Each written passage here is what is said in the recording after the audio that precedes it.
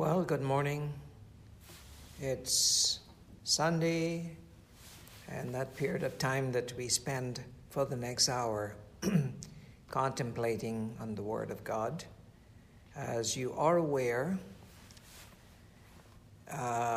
Sister Nadine is not here today because she has to finish up a course that she's doing that was necessary for her work. Sister Chandra is not here because she's not well today. I told her to stay home. But I'm glad that you that are joining us this morning are with us, and we pray that this time that we spend together would be a blessing to you. We're not singing, so I might as well get into talking. And I'm thinking, this morning I'm sitting and thinking of three words that are my favorite words. So words are beautiful, and God has blessed us. We want to ask God to help and direct us during this service. So would you join me in prayer? And dear Father, once again, we thank you for the privilege you've given to us that we can come into your presence. I thank you, Lord, for the privilege of prayer, not to just recite little things, O Father, but to let our hearts speak out unto thee. From the very depths of our hearts, O Father, help us to learn to pray and to put these thoughts and desires in our hearts, spiritual thoughts and spiritual desires, into words. This morning, as we come before you, Lord, I ask for those that are not well. Remember Sister Chandra today. She's not well. We pray you'll touch her mind, touch her heart, touch her body, touch her spirit. And even so, I pray for every other child of God that is not well, locally in Mississauga and around this Toronto area.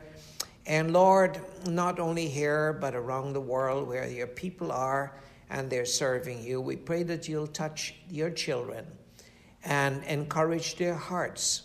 Heal us spiritually and heal us physically, Father. And then today we ask that you'll bless this little time we spend together, and may your words challenge our lives. We ask these mercies in Jesus' name. Amen and amen.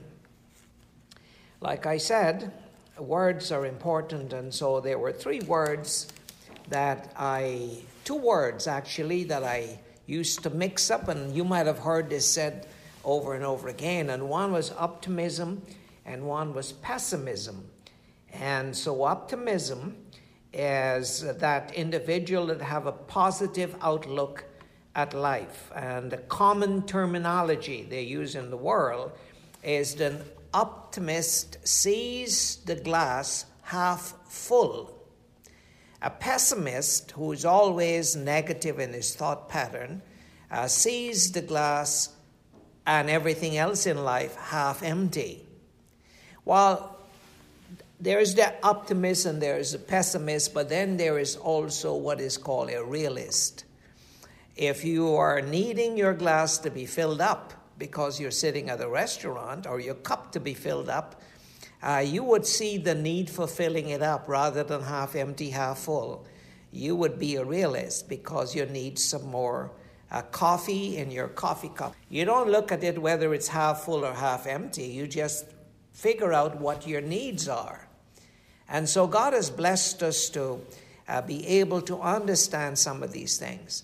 Now, mentally understanding and comprehending the reality of these words, the optimist, the pessimist, and the realist, I would like today to stick to the realist, because there are things that we will encounter in life that will demand a reality. And one of the things that I would like to mention are, relating to the negatives in our lives, so when things come negatively. And so we're playing with words here today, and I have before me the Word of God. And so we say this is the Word of God. Well, Jesus, when he called his disciples, he said to them, he says, if any man will come after me, let him deny himself, take up his cross, and follow me. And it demanded a starting point in life. That is, you deny yourself, you're to give up what you have pre-planned, and you're deciding to follow the Lord. And when you make that decision, it involves a life, not just principles, but a life, a lifestyle, things that you would have to give up and things that you'll have to incorporate in your life. It's a challenging life because when I think of the overall plan of God, I think of myself as one that God knew before I was even conceived. And for me, if I'm sitting here and I'm very impatient, well, the paths that God would have for me would be different than a person's path that from his childhood he was so patient. I would need that which is necessary to develop patience in my life. Now, the ultimate goal is that God would like me to enter into the kingdom. And this particular area of life, God would like to have individuals that are processed and matured enough to be able to come to that place that they can rule and reign with Christ. Can you imagine an overcomer sitting on a throne, has the ability to snap his finger and change the whole world in a moment, but is patient enough to sit there for 1,000 years and take time to see the world grow from one stage to the other, see from a fallen, depraved mankind, see it comes up to please God, and then the kingdom of God is established. Well, I see beyond what our human minds can see because I see that individual as a being just like God. He sits in eternity. He's not controlled by time because he was given immortality. Eternity is that divine revelation that makes you understand there's no distinction of past, present, and future.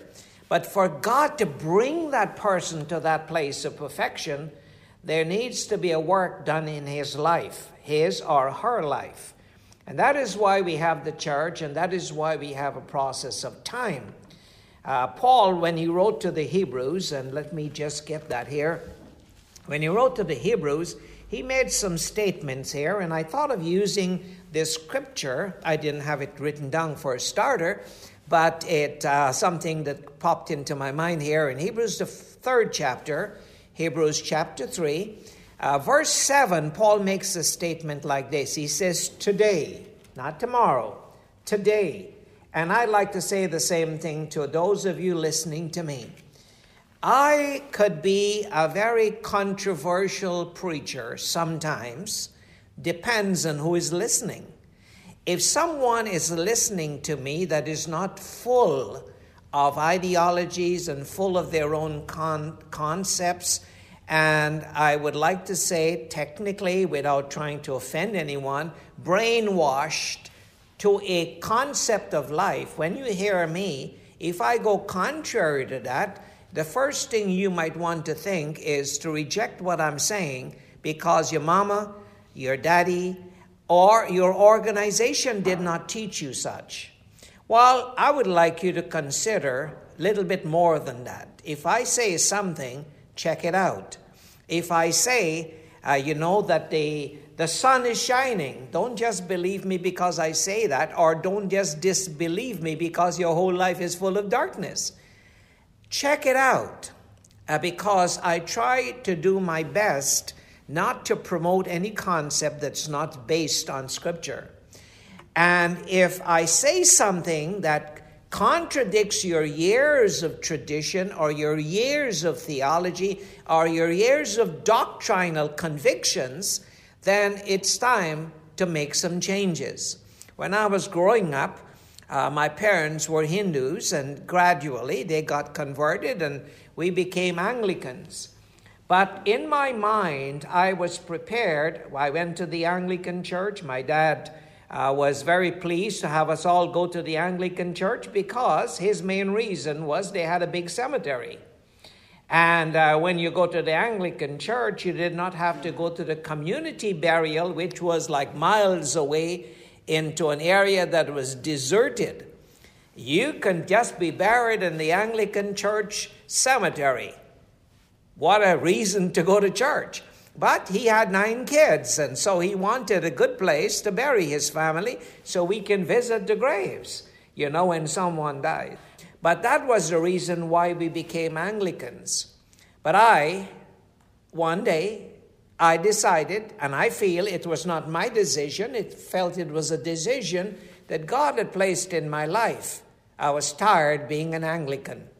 I was tired seeing the priest having a cigarette in his one hand and shaking your hand with the next hand. I was tired of smelling his liquor that he had. And so I told my mom, I said, Mom, I'm going to leave. So I left. I was baptized, sprinkled as an Anglican, and I left the Anglican church. Now, I went and I started to fish around. I found a church called the Church of God. The Church of God, Indiana Church of God, non-Pentecostal church, was a great place for me to be in.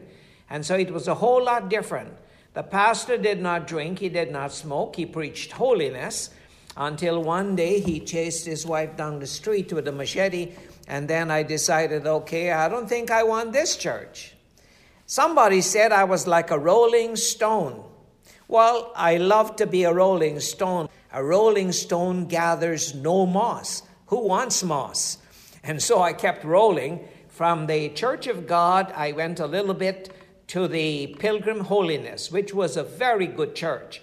Very staunch, very disciplined. And for some reason, there was this stronger calling on my life. During that period of time, I attended Youth for Christ meetings with young people.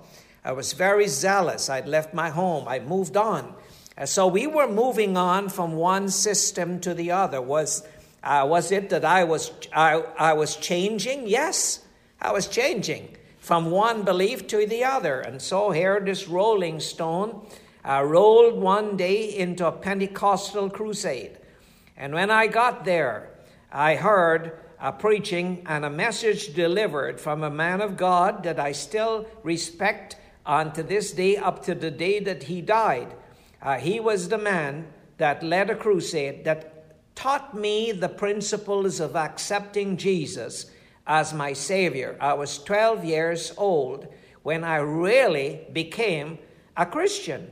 And so it was in the Pentecostal church that I became a Christian.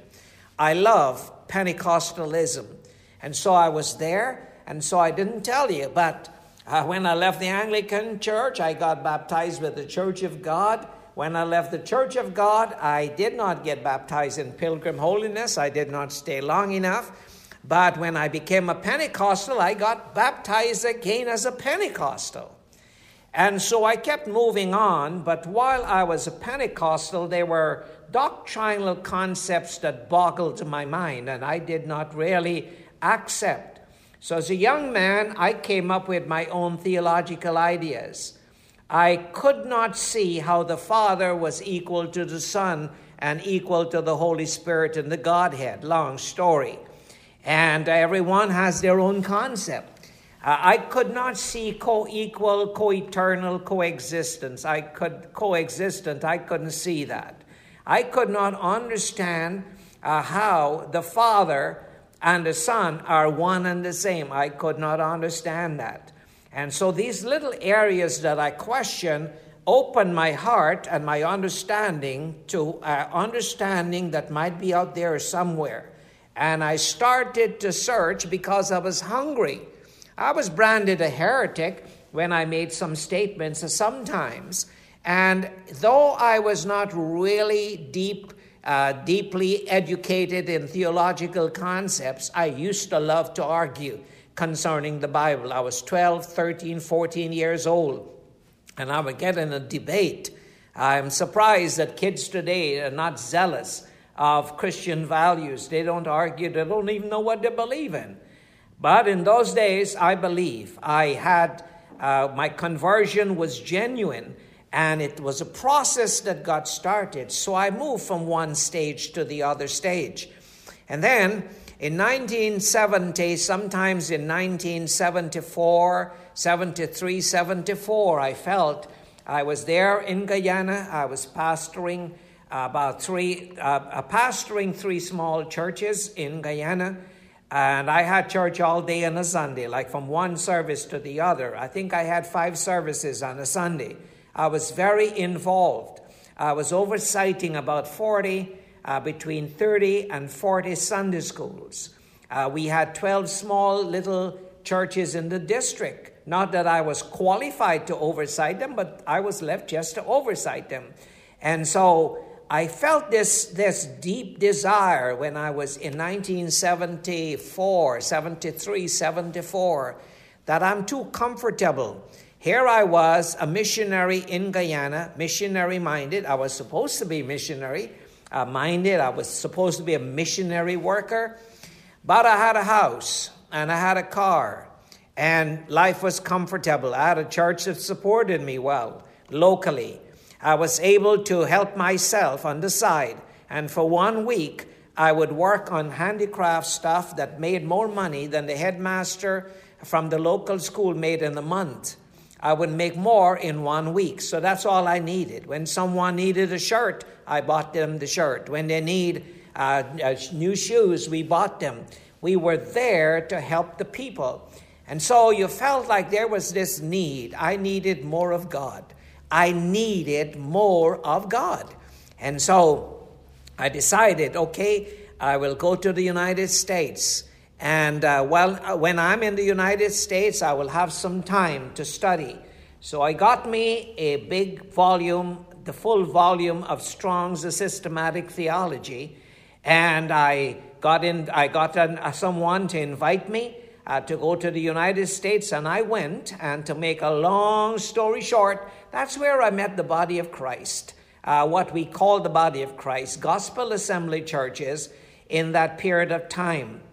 It was a brand new experience because in 6 months, my knowledge of the Bible increased, I would say 100%, because I felt like I needed to study and understand the Word of God. Strong's systematic theology was of no use to me because it became weak in comparison to truth that I heard in a local church. Men that were there at that time influenced my life.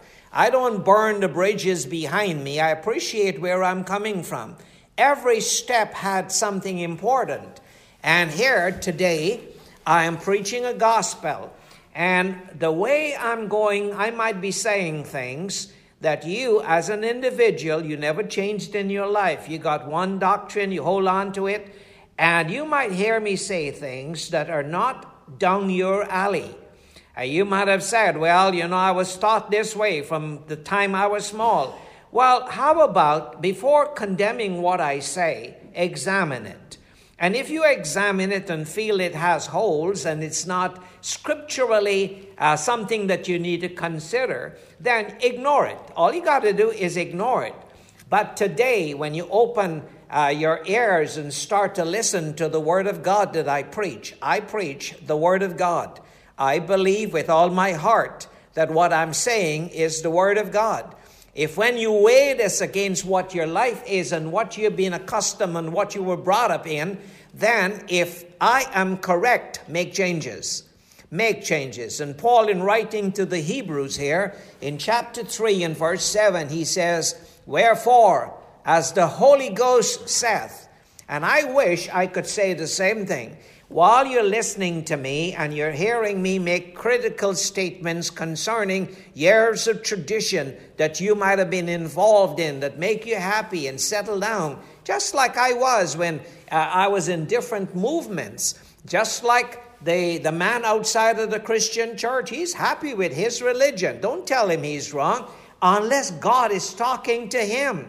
But if God is talking to him and if God is speaking to you, Paul says, he says in verse 7, wherefore, as the Holy Ghost saith, today, if you will hear his voice, that is God's voice, in the messages that I preach, don't sit down and pout.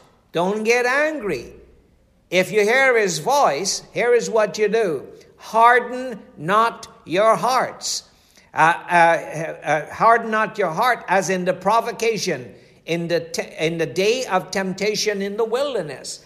When God tried to speak to the nation of Israel as they were going through the wilderness, they had a tendency to harden their hearts. There is something that God might be knocking on your door, but you know, if you're elect, God will open your heart to understand. He will touch the eyes of your understanding, and he will touch your ears that you might perceive what is being said. And so, if I say something that contradicts what you believe in, then don't harden your heart. Check it out. Go into the scriptures, look at it, and then pray over it, and make sure that what you reject is not truth. Not everyone will believe. I look at Jesus, the greatest teacher that ever walked on this earth.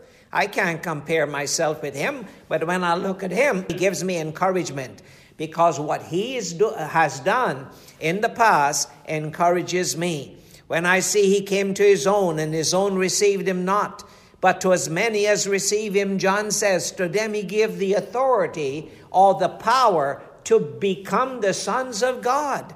Isaiah spoke of Jesus, and he said, who had believed our report? And to whom is the arm of the Lord revealed? He says, for he, Jesus, shall grow up before God as a tender plant, and as a root out of a dry ground. When Jesus came 2,000 years ago approximately, Israel was full of religion, but in God's sight they were a dry ground. There was no spirit and life. They had education as far as the scripture was concerned, but illumination was missing. He came unto his own, and his own could not receive him, because blindness had happened to them, and they could not see. They searched the scriptures, but they still did not have the word of God, Jesus said unto them. He says, you search the scriptures, for in them you think you have life, but they testify of me. And they said, well, you know, we're seed of Abraham. He said, before Abraham was, I am. Are you older than Abraham? You see, blindness, spiritual blindness is worse than physical blindness. Spiritual blindness of the heart, you can't see except God touch you. And so this is important that we understand that. And Paul is writing here, he says, don't harden your heart. He says, verse 9, when the fathers tempted me and provoked me and saw my works 40 years, and still they rejected him. 40 years they were there, God's own people, and the majority of them could not enter into the promised land because they had rejected his words.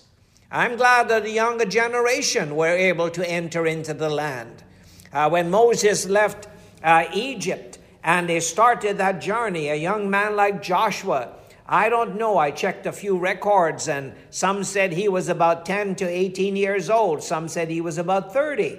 I don't know, he might have been just a young man, 10 to 15 years old. I don't know. But he was a young man. He was the younger generation. And the older generation, the ones that were set in their system, could not change. They could not change. Well, some of us are set in our own ways. And someone says, well, I was born this way and I'm going to die this way. Well, guess what, my friend? I was born one way and I changed another way and I changed another way. And if tomorrow the Lord appears to me and tells me something that I need to do, I'll do it. Unfortunately, we are here set until God does otherwise. And he says back here in verse 15, if you didn't get it the first time, he said again, well, while it is said, today, if you will hear his voice, harden not your heart, as in the provocation. And so when we think of these things, we're thinking that we're living in a time that we should not harden our hearts against God. Someone says, well, God is hardening our hearts. No, no, no. Our hearts are always hardened before we even met God. When Jesus came, they did not reject him because he was so hard on them. No, the people were blind before he came. And sometimes blindness You might be blind and don't even know it. You think the man out there in a denomination feels he's wrong? Let me pick on a few things here. You think a Jehovah's Witness feels he is wrong? Oh no, he feels he is right. He's convinced he is right. And guess what? Leave him alone. Here in Matthew chapter 15, Jesus made a statement like this. And when we get into church and when I'm talking to you, I don't know where we'll go, but let's look at Matthew just for a moment here.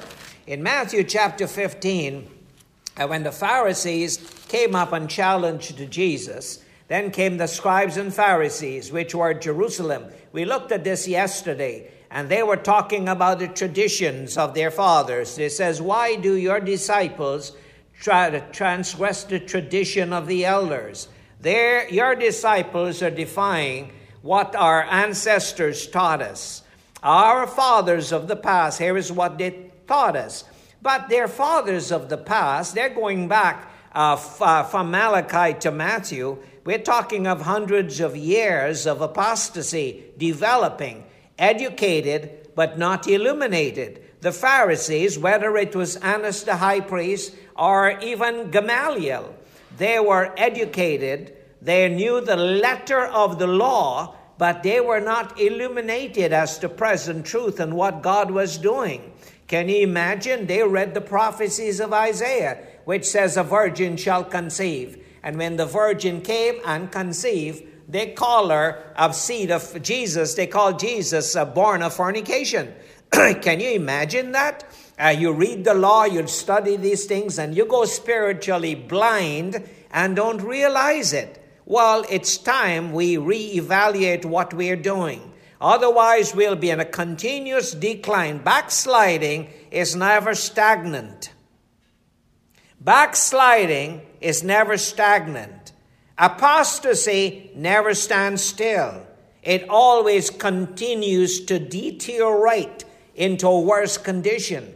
And so we need to understand these things. And so the Pharisees came and they were talking about traditions, and Jesus had an argument with them. And he said, you hypocrites, in verse 7, Isaiah called you. He said, well, did Isaiah? Not a lot of times Jesus would go and quote from the Old Testament, but this one he did. He says, Isaiah well taught about you. He says, Isaiah said, this people draw nigh unto me with their mouth and honor me with their lips, but their heart is far from me. You see, today we can honor the Lord with just like Israel. They honored the Lord with them. They spoke good about God, and they honor him with their lips, but their hearts were far from them. Well, what are we doing today? I thought, I'm sitting this morning pondering as I'm listening to Scripture, and a frivolous thing came into my mind. Frivolous. And I said, well, today we honor the Lord with our lips, and we honor the Lord with our hips. You know what I mean? I hope you do. Because today we honor the Lord with our lips, and we want the music to get our hips going. And so when you look at the church, and I'm thinking, I don't think the early church was this wild in church, and they got the kind of worship that we're encouraging today. I feel there's no sanctity in God's house. I feel we have lost the solemnness of worship. Worship today caters for how we feel rather than giving God worship. We want to feel it. We want to get goosebumps. We want to get touched. No, worship is meant to give God praise.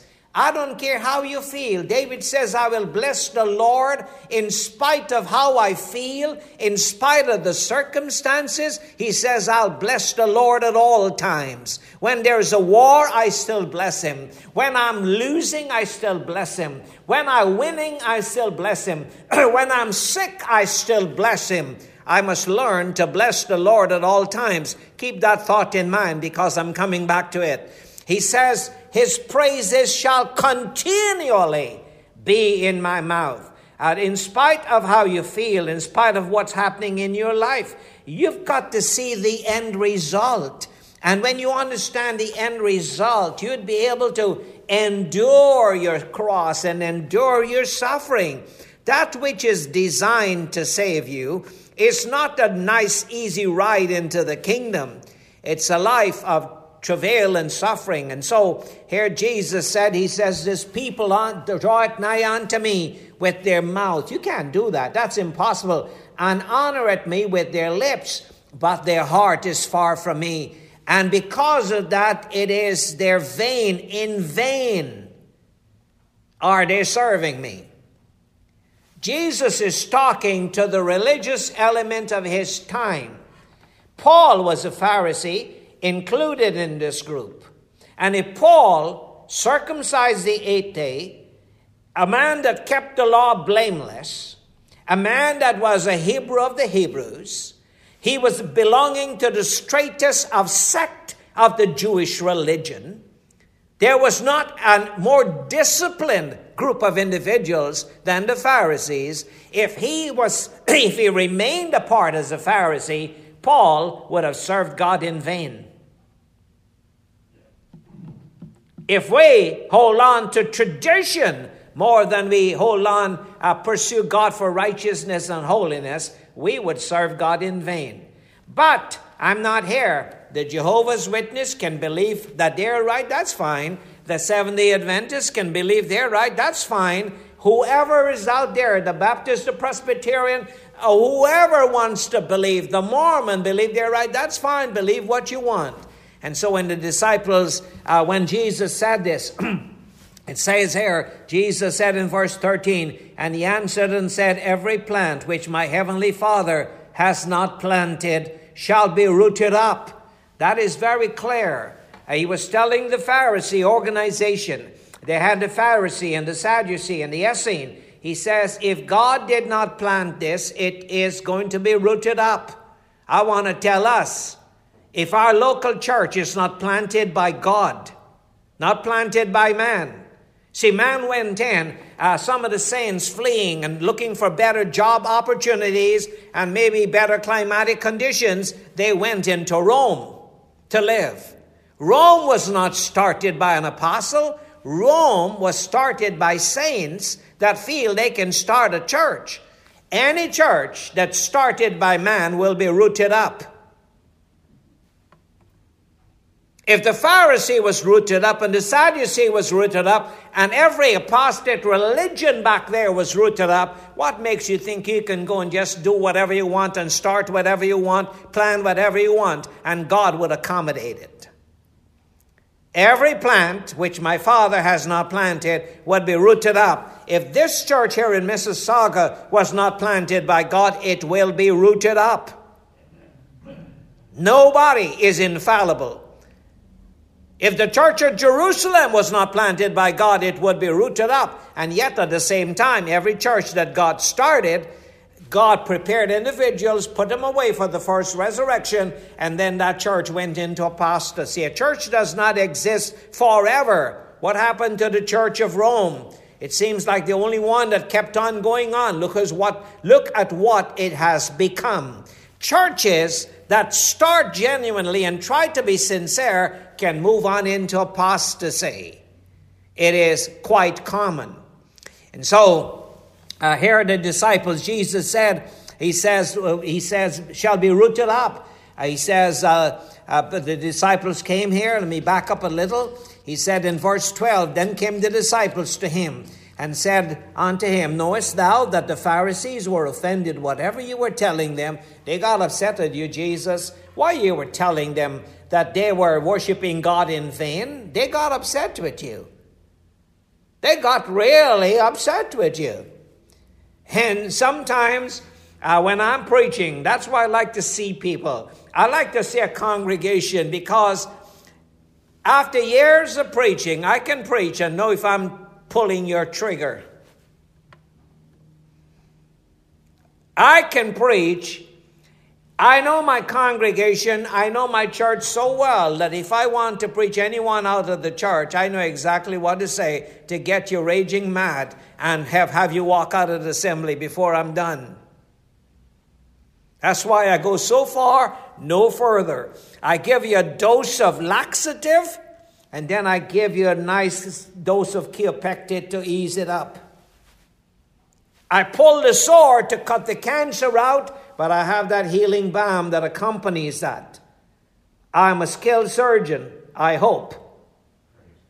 I take the tumor out.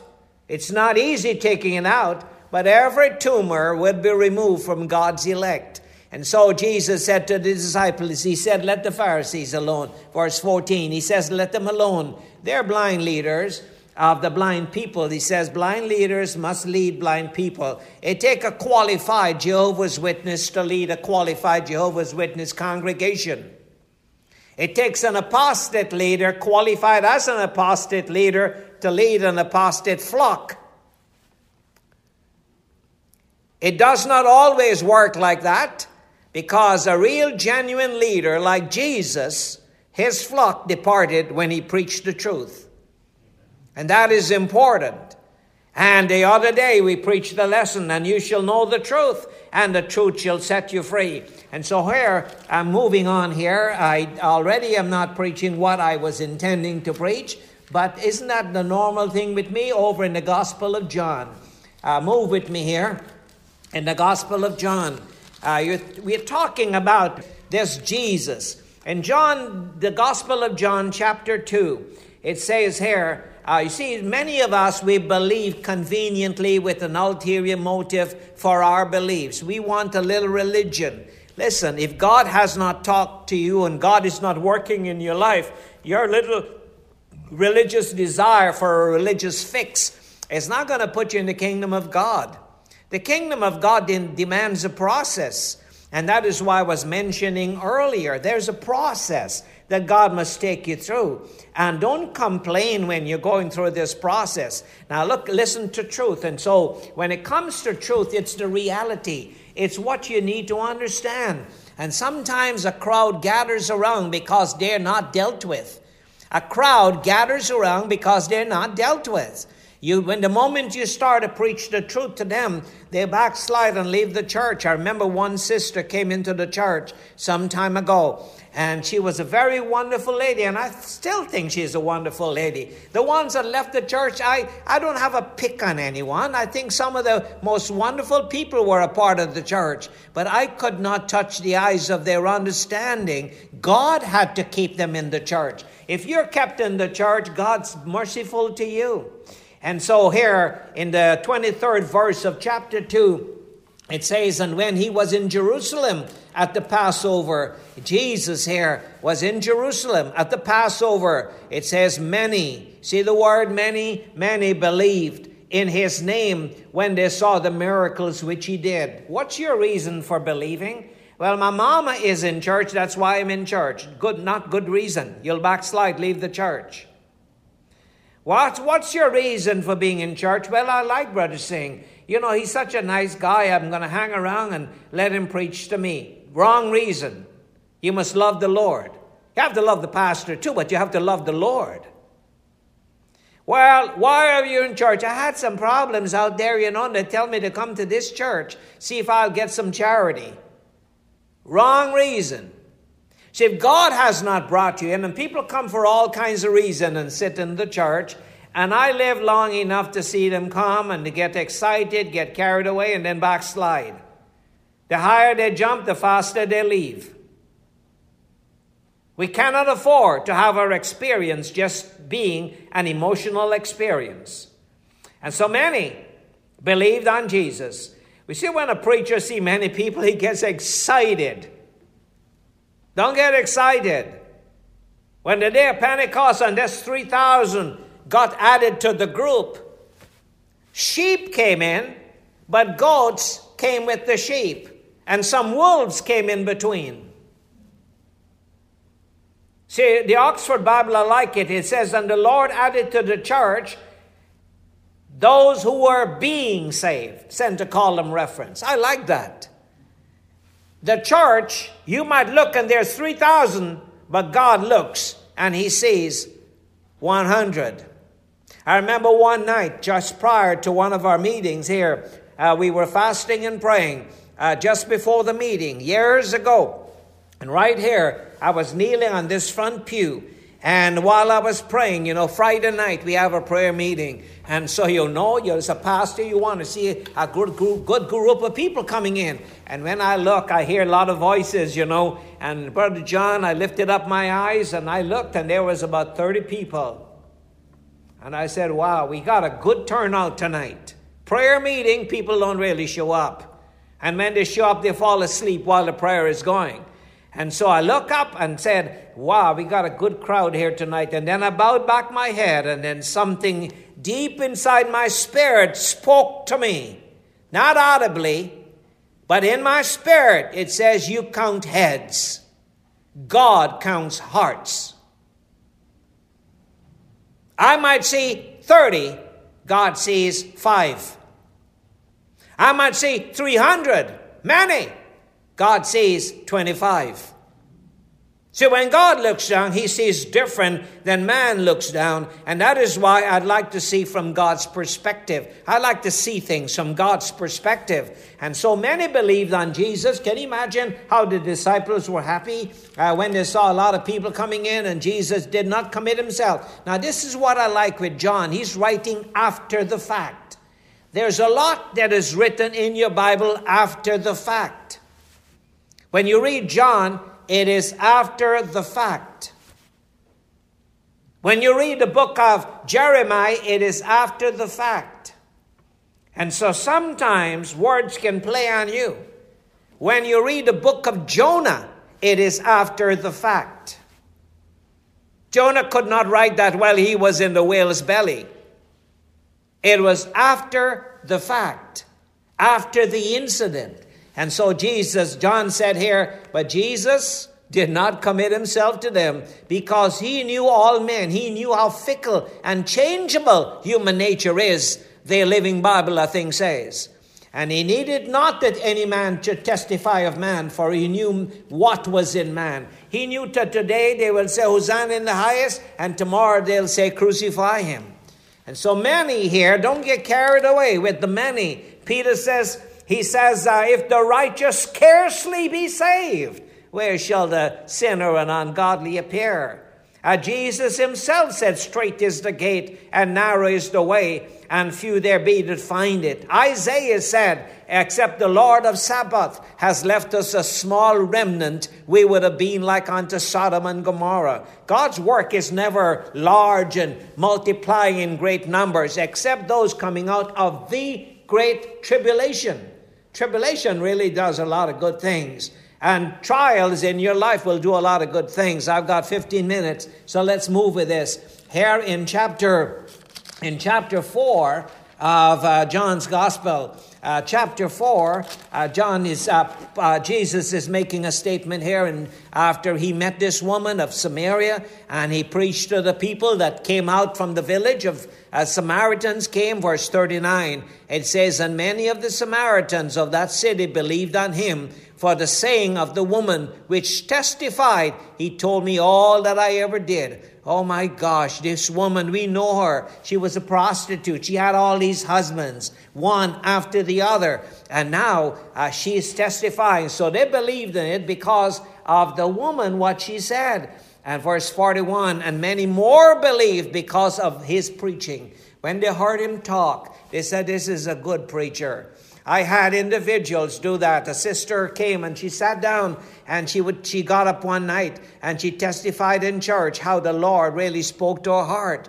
And Saturday night I preached, and when I went home, she called me and she says, Brother Singh, I want to let you know. She said, today topped it all. She says, every time I come to church, you're always dealing with something that I need to hear. But today we me and my friends, we had a discussion of a certain subject, and I came on in and you dealt with that more than we ever needed to hear.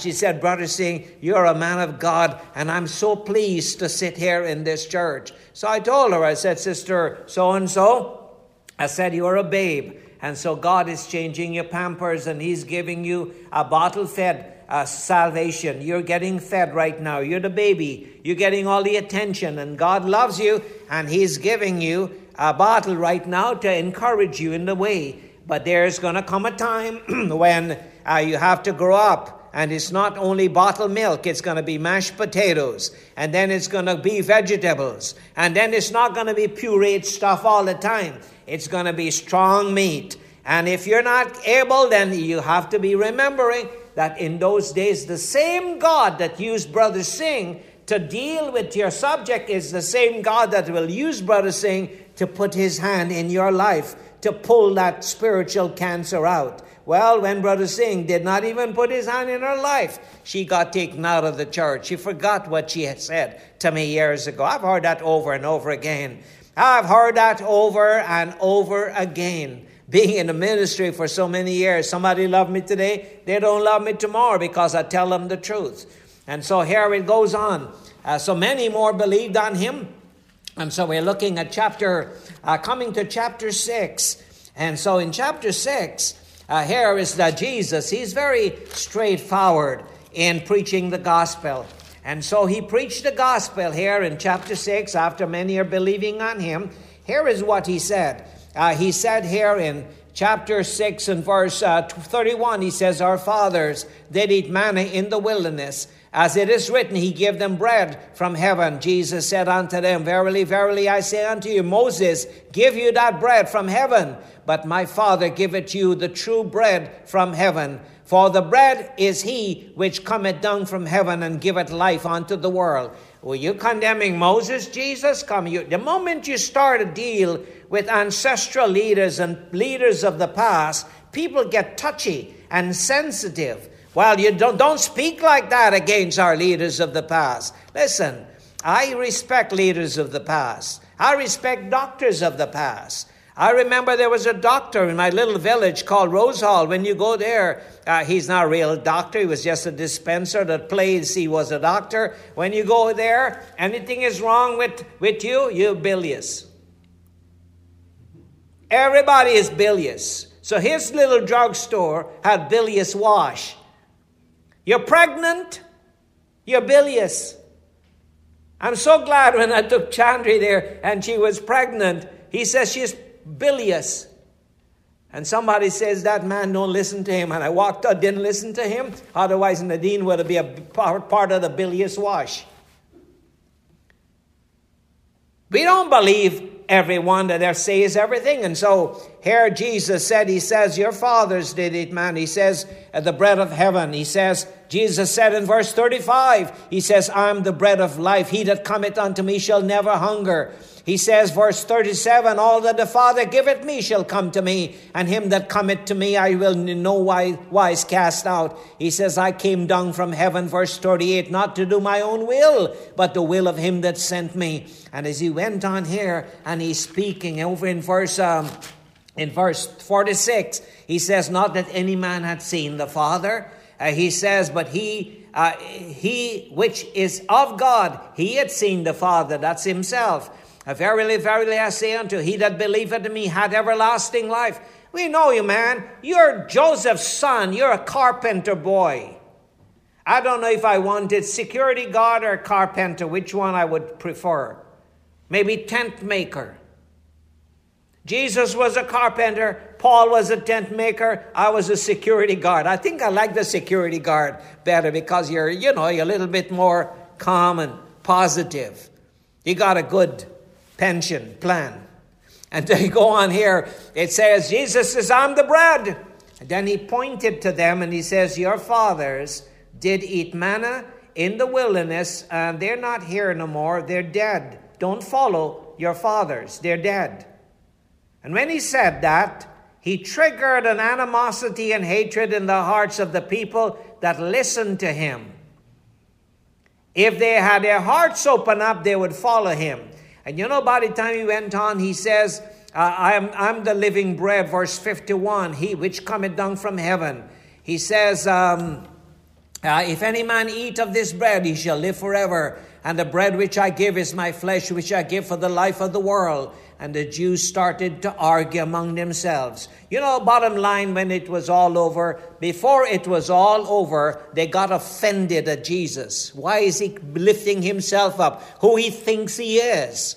Listen, the greatest enemies to missions are prejudice and indifference.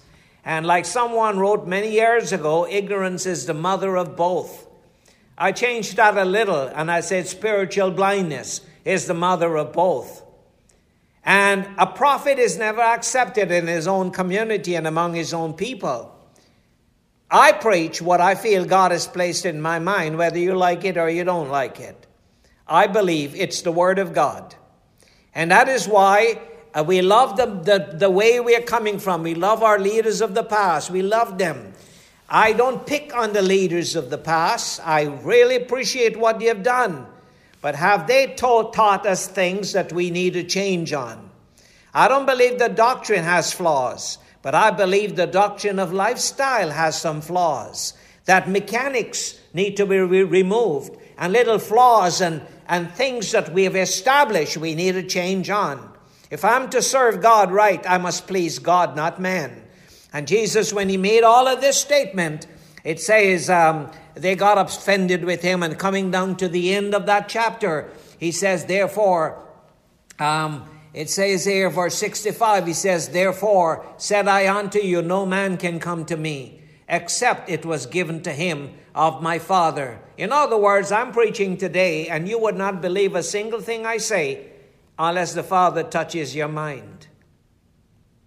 And you can put the message on and listen to it all the time and don't grow an inch.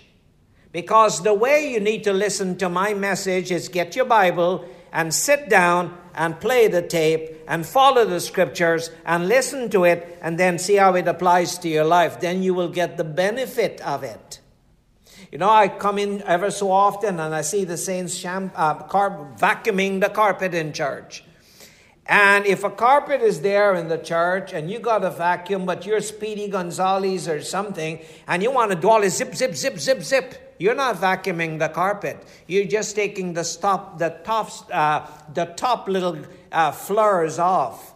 To vacuum a carpet, first of all, you need a good vacuum. We got a little battery-operated vacuum in there. It's the easiest thing to push around and con yourself and fool the carpet. They got a real good vacuum. I've got one sitting at the back of the church. It's a Hoover. The old time, not the bagless, the bag ones. I love bags. And that one, I've got it maybe 15 years. And it's sitting there and it can outlive any one of these other vacuums. We bought new vacuums, they die. We put them away, got new vacuums again, they're ready to die. My Hoover is sitting at the back. It's a good vacuum. But to vacuum the real vacuum in the carpet, you've got to go slow forward, or you can go fast forward, but pull back slowly, because that's the suction power. You need to get not what's on the surface, what's below the surface. And that is how God saves individuals' lives. You don't need a facade, a veneer. You need a deep inward working of God in your life. And so how do you listen to my message? Sit down, put your Bible down, follow the scriptures, and soak it in. We know we live in a very fast-day society. Microwave, all of these things. When you hit the church door and you come back, settle down yourself. Don't rush the service. Let God sink into your life. And so Jesus went on here, and when he said that, he says, except the Father help, you can't see me. And then it says in verse 6, from that time, many of his disciples, many, see the word many? All the many that came in for some reason, some ulterior motive left. Many is oftentimes a fickle crowd. And many left. And then Jesus went into a corner and cried. No, he turned to the 12 and he says, will you also go away? See, he was not Dale Carnegie. He was not depending on the church to give him an income. He was trusting God. He was not a rich person. And he looked at the rest. He said, would you also go? And Peter said, he says, whom shall we go? Thou hast the word of eternal life. And you know, that went on, and before this time runs out on me, there is a scripture here in chapter 8. And so, if you're a part of Jesus' church, you'll be discouraged when you see all the people gone. This Jesus preached out the people, man. Can you imagine Peter telling Andrew, I don't know what's wrong with him today. He really preached a hard message and drive the people out. That's why I like Jesus. I took some of my habits from him, and some from Jeremiah, and some from Isaiah. Can you imagine the disciples complaining? Well, not long after, in chapter 8, things were happening, verse 30. And as he spake these words, there is the word again, many are coming back. Many are coming back. Hey, praise the Lord. We got a crowd coming in. You know, like, you got some more coming in. And the many came back in, but this time, Jesus did not want to feed them with fish and bread. He did not want to spend another 6 months nurturing them. He says, I'm going to try them early. Many came in, and then said Jesus unto the Jews that believed. They came in believing. He says, okay, if you continue, you're not coming in today and gone tomorrow. If you continue in my words, then are you my disciples indeed. The same I say to everyone listening to me. Don't just listen to it. Sit down, soak it into your spirit, and change, man and woman. And then he goes on. He says, and you shall know the truth, and the truth will set you free. As you incorporate, have an experience with the truth, living and walking in the truth, it will set you free from past concepts, from pagan ideas, from inaccurate doctrines, from traditions of the fathers that are not good, from make-believe Christianity. And the same people that believed in him in verse 30 were ready to kill him. By the time he got into the end of that chapter, they tell him here in verse 41, he says, what he says in verse 39, then they answered and said unto him, Abraham is our father.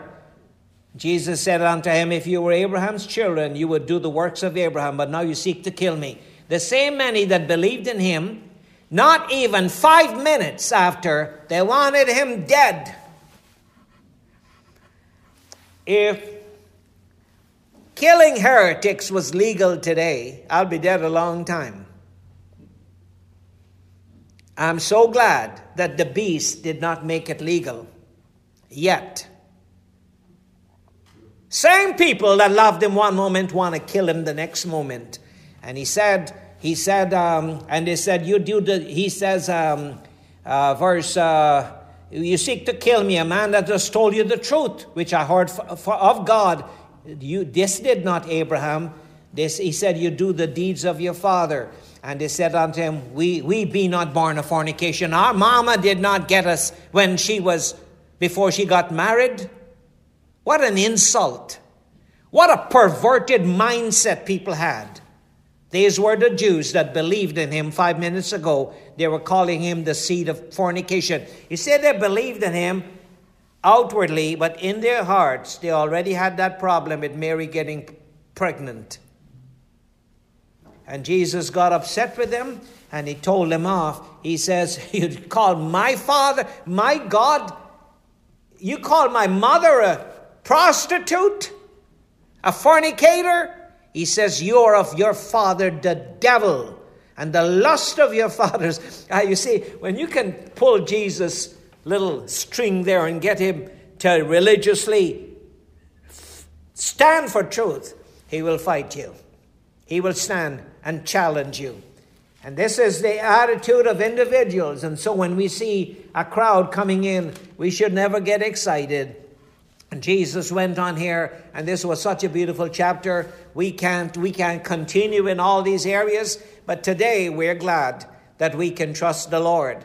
We're glad that we're given the privilege to hear the word of God. And so today, if you will hear his voice, harden not your heart. But you can't hear his voice if you're vacuuming the carpet at 100 miles an hour. Vacuum your spiritual carpet slowly. Put the tape on, open your Bible, and set some time aside for God. And you'll be able to grow spiritually. Nice talking to you today. Let us pray. Lord, we thank you for another day in your house, and we pray, Father, that you would let these words sink down in our hearts, touch our minds and our understanding. And today, Father, help us that if we can hear your words, to respond positively and not harden our hearts. We ask these mercies in Jesus' name. Amen and amen.